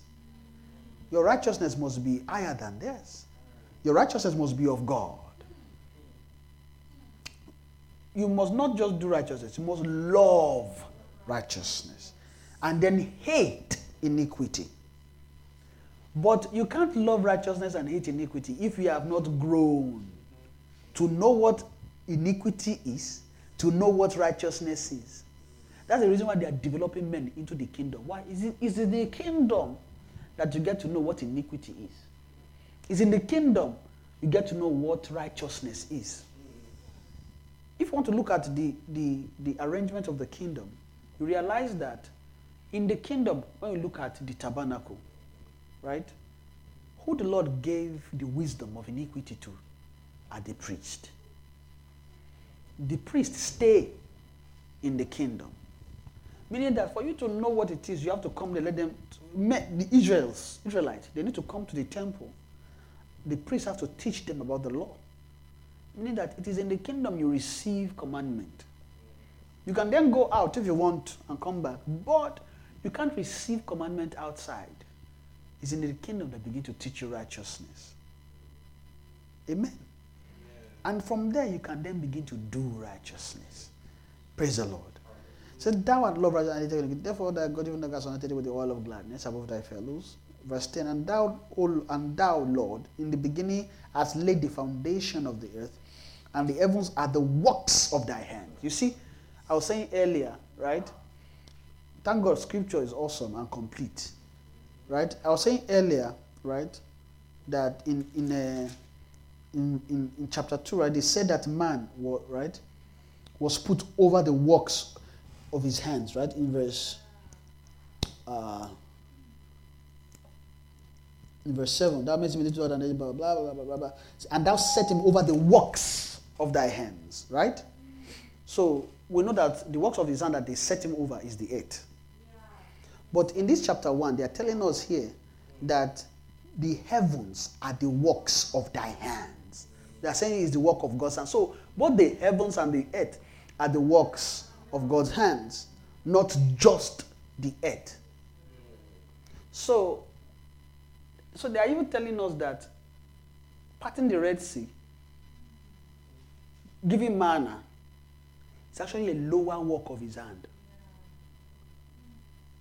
It's still part of the work of his hand, though, but it's lower. Why? Because there's a work of his hand that created the heavens and the earth, that created the angel that parted the sea, which did the work of God's hand. If the work of his hand created that angel, right, that did it was an angel that parted that sea, right? The food that we're eating was the food of an angel. Angel, cloud by day, fire by night. All works of his hands. But those things were wrought by things he created by the works of his hand. So that's to tell us that there's in the work of his hand, there are great day in the work of hand. Great, there are grades. So the heaven is the work of his hand. But let me read for the time has gone. They shall perish, but thou remainest, and they all shall wax old as doth a garment, and as a vesture shalt thou fold them up, and they shall be changed, but thou art the same, and thy years shall not fail. Say, but to which of the angels said he at any time, sit on my right hand, until I make thy enemies thy footstool? Now said, are they not all? Meaning, this is how prophets talk. Notice that the way he's talking, you need a spiritual insight to get what he's talking about. If you don't have a spiritual sense, you can't understand that verse 13 and verse 14 is talking about two different things. Right? For example, 13 is talking about to which of the angel. Okay, well, actually it's connected in a way, because we're talking about angels, right? But in 12, we're talking about as vesture, the works, you fold them up. Now said, but to which of the angels said here, how can you move from vesture to angels, right? Sit on my right hand until I make the enemy. But they're actually comparing him with Christ, or with Jesus, who is set on the right hand of the Most High. Then verse 14 says, are they not all ministering spirits sent forth to minister for them who shall be heirs of salvation? This 14 is where I wanted to start teaching from today. But interestingly, I thought for a while until I arrived here, and time is up. So on Saturday, I'm trusting God that we'll start from here, and then we'll land wherever we land. House of Alma, are we blessed so far? Yes, I believe they are just giving us. They're still, it's almost like they're still introducing this thing. Till Saturday they introduced this one too. Is more introduction, and what they are making us see here is they're making us see actually different things really, but mainly what they are making us see is making us see the order of the strength of the angelic creation, right? When angels are created, right? Jesus, we are seeing in a way using the present to tell us of the future and bringing the future to us, right? Because they're telling us now that Jesus is made higher, but angels the main thing that I wanted to bring out of it that I thought in all these verses that in the hands of angels, right, things are put in their hand because they are the highest creation of the present creation. Or they are the highest being of the present creation, which is why which is why they are comparing him with they are comparing them with Jesus in this Hebrews, right, to show us of a better testament, right, to show us of a better why? Because Jesus is our hope, right, is the pattern we are going after. So in a way they are showing us the comparison between the present creation and the one to come, but also putting emphasis just to show us that since they are the highest, right, then there is something that God must have put in their hands. Or there's a wisdom in God in creating them and setting them the way they are, such that with what they are holding, if a man can come and learn it, you can grow up into the same stature and beyond. It's almost like a ladder, right? You are climbing the ladder on the earth to the world to come. And as you are climbing each ladder, you are receiving things from beings, right? And we now see why God created them. That's what we saw in that chapter 14, right? It says, are they not all ministering spirit sent forth to minister for them who shall be heirs of salvation? Like I said on Saturday, they are tied to salvation. The reason why they minister is because of salvation. If it's not about you being an heir of salvation, there's nothing they are ministering. They don't minister house, your phone number, your address. They don't. That's not what they minister. You know all those prophets that talk, I know your address, all those things. That's not what they minister. What they minister is for them that shall be heirs of salvation. Praise the Lord. And I guess I still have a little time, sorry, but I'm rounding on and I'm closing. Let me say there shall be heirs of salvation, and we see particularly in this present day and age, there's an increase in angelic activity. It has been there, but it has been on an increase, right? I was going to talk about, I don't know, my wife, Kelvin, I think you don't know too much should know about this one. But I know there was a time we're just listening. Well, I didn't know it was not at that time. We're just listening to a tape about a prophecy from Kenneth Hagin that was prophesying about what is to come. And he was prophesying about angels ministering for and with a kind of generation that is coming. Right? So it's not new. Angelic ministration is not new. Right? So they're saying there's a time that will come that some in the body, right, will be able to connect with heaven. Angels will minister to them and for them. Right? So it's like a pact. It is like something that the Lord has set that must happen. Right? The Lord has set it such that in this present day and age, there will be angelic ministration. So it's not strange. I think on Saturday I was trying to explain why it is not strange, especially in Word of Righteousness, when you now begin to see angelic ministrations. It is part of what has been in the sight of God, what the Lord has set in his heart to do, whereby to train men to listen or to connect to heaven, to be open to the ministry of angels.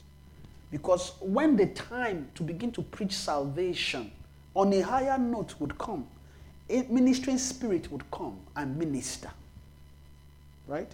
So if a ministering spirit come near you, his sole purpose, no matter what it is to minister because of salvation. It won't minister because you just like it.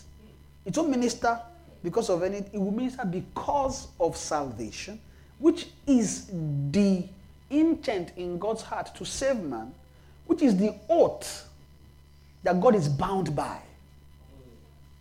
Right? Why he will give salvation. He's bound by the oath. He has sworn an oath that he will give himself to man. And because of that salvation, he has put things in place to ensure that anybody that is born again and is looking to grow spiritually will come into this kind of ministry. So he kept things in the hands of angels to deliver to you and me. In this day and age, in this time, there will be ministries of angels. So it shouldn't be strange that we are talking about angel and then we are hearing Michael and all those things. Me, when I hear Michael, I fear safe. I don't know, I don't like hearing Michael. You know why? Because I fear. Because I'm like, Michael. Michael. But I have nothing to fear again. You know why? Because I know it's flowing from our daddy. And apart from that, Pastor Jeff too, when they are saying Michael, he's showing there, okay, good. If he's showing there, then he can show up here too. Why? Because I don't want to be strange. I don't want to be strange. There is only me that is receiving Michael. But the truth of the matter is I've been perceiving that the same angel is around. But, I cannot come and be talking about things that, but since Pastor Jeff and, they are having their encounters there, we know that it's just a matter of time. But one thing is clear, that angel is having influence here as well. And we need it. You know why? Winnipeg is a tough ground. We need somebody like Michael to come and help us till the ground. So one thing you notice now, one by one, little by little, we begin to see souls responding to the word of righteousness. That's what you begin to see. What's happening? War. They are warring in the heavens. They are fighting wars in the spirit over souls. Souls will be won over. Souls will be won. Most of the time, what people think is that you go and do something. No. If heaven does not send help, forget it. It's heaven that sent you. You didn't send yourself. Well, you're not going to be doing things. No, you wait for heaven. You keep waiting. You keep praying until heaven answers. I'm sure heaven is helping us. Before you know it, I can already smell it. Things are weakening in the spirit. Things are weakening. Do you know how long we've been preaching the word? In season, out of season. Inside cage, out of cage. All of us, we have been under the word. We have been hearing the word, preaching, being persevering. It's only a matter of time. If you continue, it is smelling everywhere. Things are weakening. It's not as bad as it used to be. Before, when you just smell the air, the whole thing blocked off. What's going on? But heaven is warring. They are breaking holds in the spirit. And I'm sure that the Lord would fight this battle to the end. There will be victory. Souls will be saved. Many souls will come to the light of the knowledge of the truth. In the name of Jesus. Father, we thank you. We give you all the praise. So they've taught us a lot of things today. They've shown us they've given us sight, sense into sin. They've given us sense into how things are. They are showing us how things are arranged. And I perceive part of what we are saying is they are trying to show the way things are aligned in the spirit. We're starting from man. They're telling us, okay, this is where man is. Very soon, they'll start teaching us about the angelic order. Right? But it's God's wisdom. They know how to teach all these things. But that they're coming from man, showing us things. On the way, also showing us the destiny, right? Because low, high. Jesus, man, most higher than the heaven. Right? Made higher than the heavens. They're just showing us the destiny of man. But they also want to tell us what angels are for. And why it's important to know them. See, this thing that they said, in this verse 7, that one, maybe that's where we'll start on Saturday, we'll see. But I don't know. But we'll start from 14, we can go to 7 again, but we'll start from 14 on Saturday. Say, are they not all ministering spirits? We'll see who those all ministering spirits are. It's not just one. Say, all. Sent forth to minister for them, who shall be heirs of salvation. So, this thing showed us clearly that angels are sent forth to minister for us. Are you not an heir? You're an heir of salvation. So, they will be sent forth to minister for you. Amen. So, it's good to know, so that we will not be estranged to their ministry. Angelic ministry is not something to be estranged about, but what I'm really focusing on is not necessarily angelic ministry. Right? I'm just mentioning that. But what they are really for is for salvation. When they minister, they minister. So when you are praying and all of a sudden you are hearing tongue, she, open, what is she? You must start, it's good to be like, angel here, open door, yes. Why is he ministering? Salvation. Salvation is because of salvation. It's awesome that when we begin to encounter things in the spirit, right? Now, I'm not teaching encounter. I'm just talking about encountering things. When God allows certain things to happen, right? Most of the time, there's a feeling it comes with. So sweet is because of the gladness that flows with the anointing, right? But the sense that we should have is that it's about salvation. It's about salvation. I guess it's, maybe it's the excess I'm trying to address. But most of us, I think we are doing well, right? We are doing well, but just, how do I know? It's for salvation. It's for salvation. How do I know it is true? Is it for salvation? It's for salvation. Why? Because they minister because of salvation. When things of salvation is around, they will minister. And what we are doing is about salvation. So of course, they can minister. Amen. But the Lord will continue to show us these things. And one thing that I'm also saying is that through seeing the sight of those things, we can also begin to see the kingdom better. Amen. I think God did it intentionally to arrange them in the pattern of the kingdom, tied it to the kingdom, such that whenever you read angels, you should be reading kingdom. You should be seeing how the kingdom is. So you're not just reading them and say, oh, we know angel, we know. There are things there. The part of the barest skeleton you can see is when you see how they are arranged. You should be seeing the kingdom. You should be seeing the kingdom. Because they're not just standing there for fun. Are we blessed tonight? I begin to bless the name of the Lord. Father, we thank you. We give you all the praise. Mahaleva Sita Kariata. Can we just begin to pray that everyone will help us to continue to grow in the knowledge of Him, that they are increasing us in knowledge, in wisdom, in understanding. Can we pray for understanding in His knowledge? That will continue to increase in the knowledge of God. We will increase. And wherever we are lacking, that Heaven will supply grace and help. In the name of Jesus. Salimata Kali Korabata. Elfisamariana Elebata Vendikoshtabaliata. Thank you. Thank you, Father. We'll give you all the praise. In Jesus' name we pray. Father, we thank you for today. We thank you for your mercy and kindness. So be thou exalted, Lord, in Jesus' name. Father, we thank you for that which you are teaching us concerning your spirit, concerning the arrangement of your kingdom through the angels which you create. Thank you, Father, for Jesus, which you begin to show to us even by these things we are learning. And you begin to show us Jesus, our hope, who is made higher than the heavens. Even to create another hope in our heart, to begin to look to Him, the author and the finisher of our faith. Father, we pray that everything that you are teaching us in Christ, that you give grace to come into them in the name of Jesus. That all this hope you've shown to us in Christ, Lord, that you give us grace to come into hope in the name of Jesus. That this hope that we are seeing will be seen. That this hope we are looking at will be seen. By faith will come there. Lord, we'll come into all the measures of faith that you want us to come into, all the measures of hope and charity that you want us to come into in the name of Jesus. But I will pray, Father, that as Jesus is made higher than the heavens, grace will be given to us to attain the same stature in the name of Jesus. Thank you, Father, because you've answered our prayers. We give you all the praise. For in Jesus' mighty name we are praying. Between the cherubim shine forth.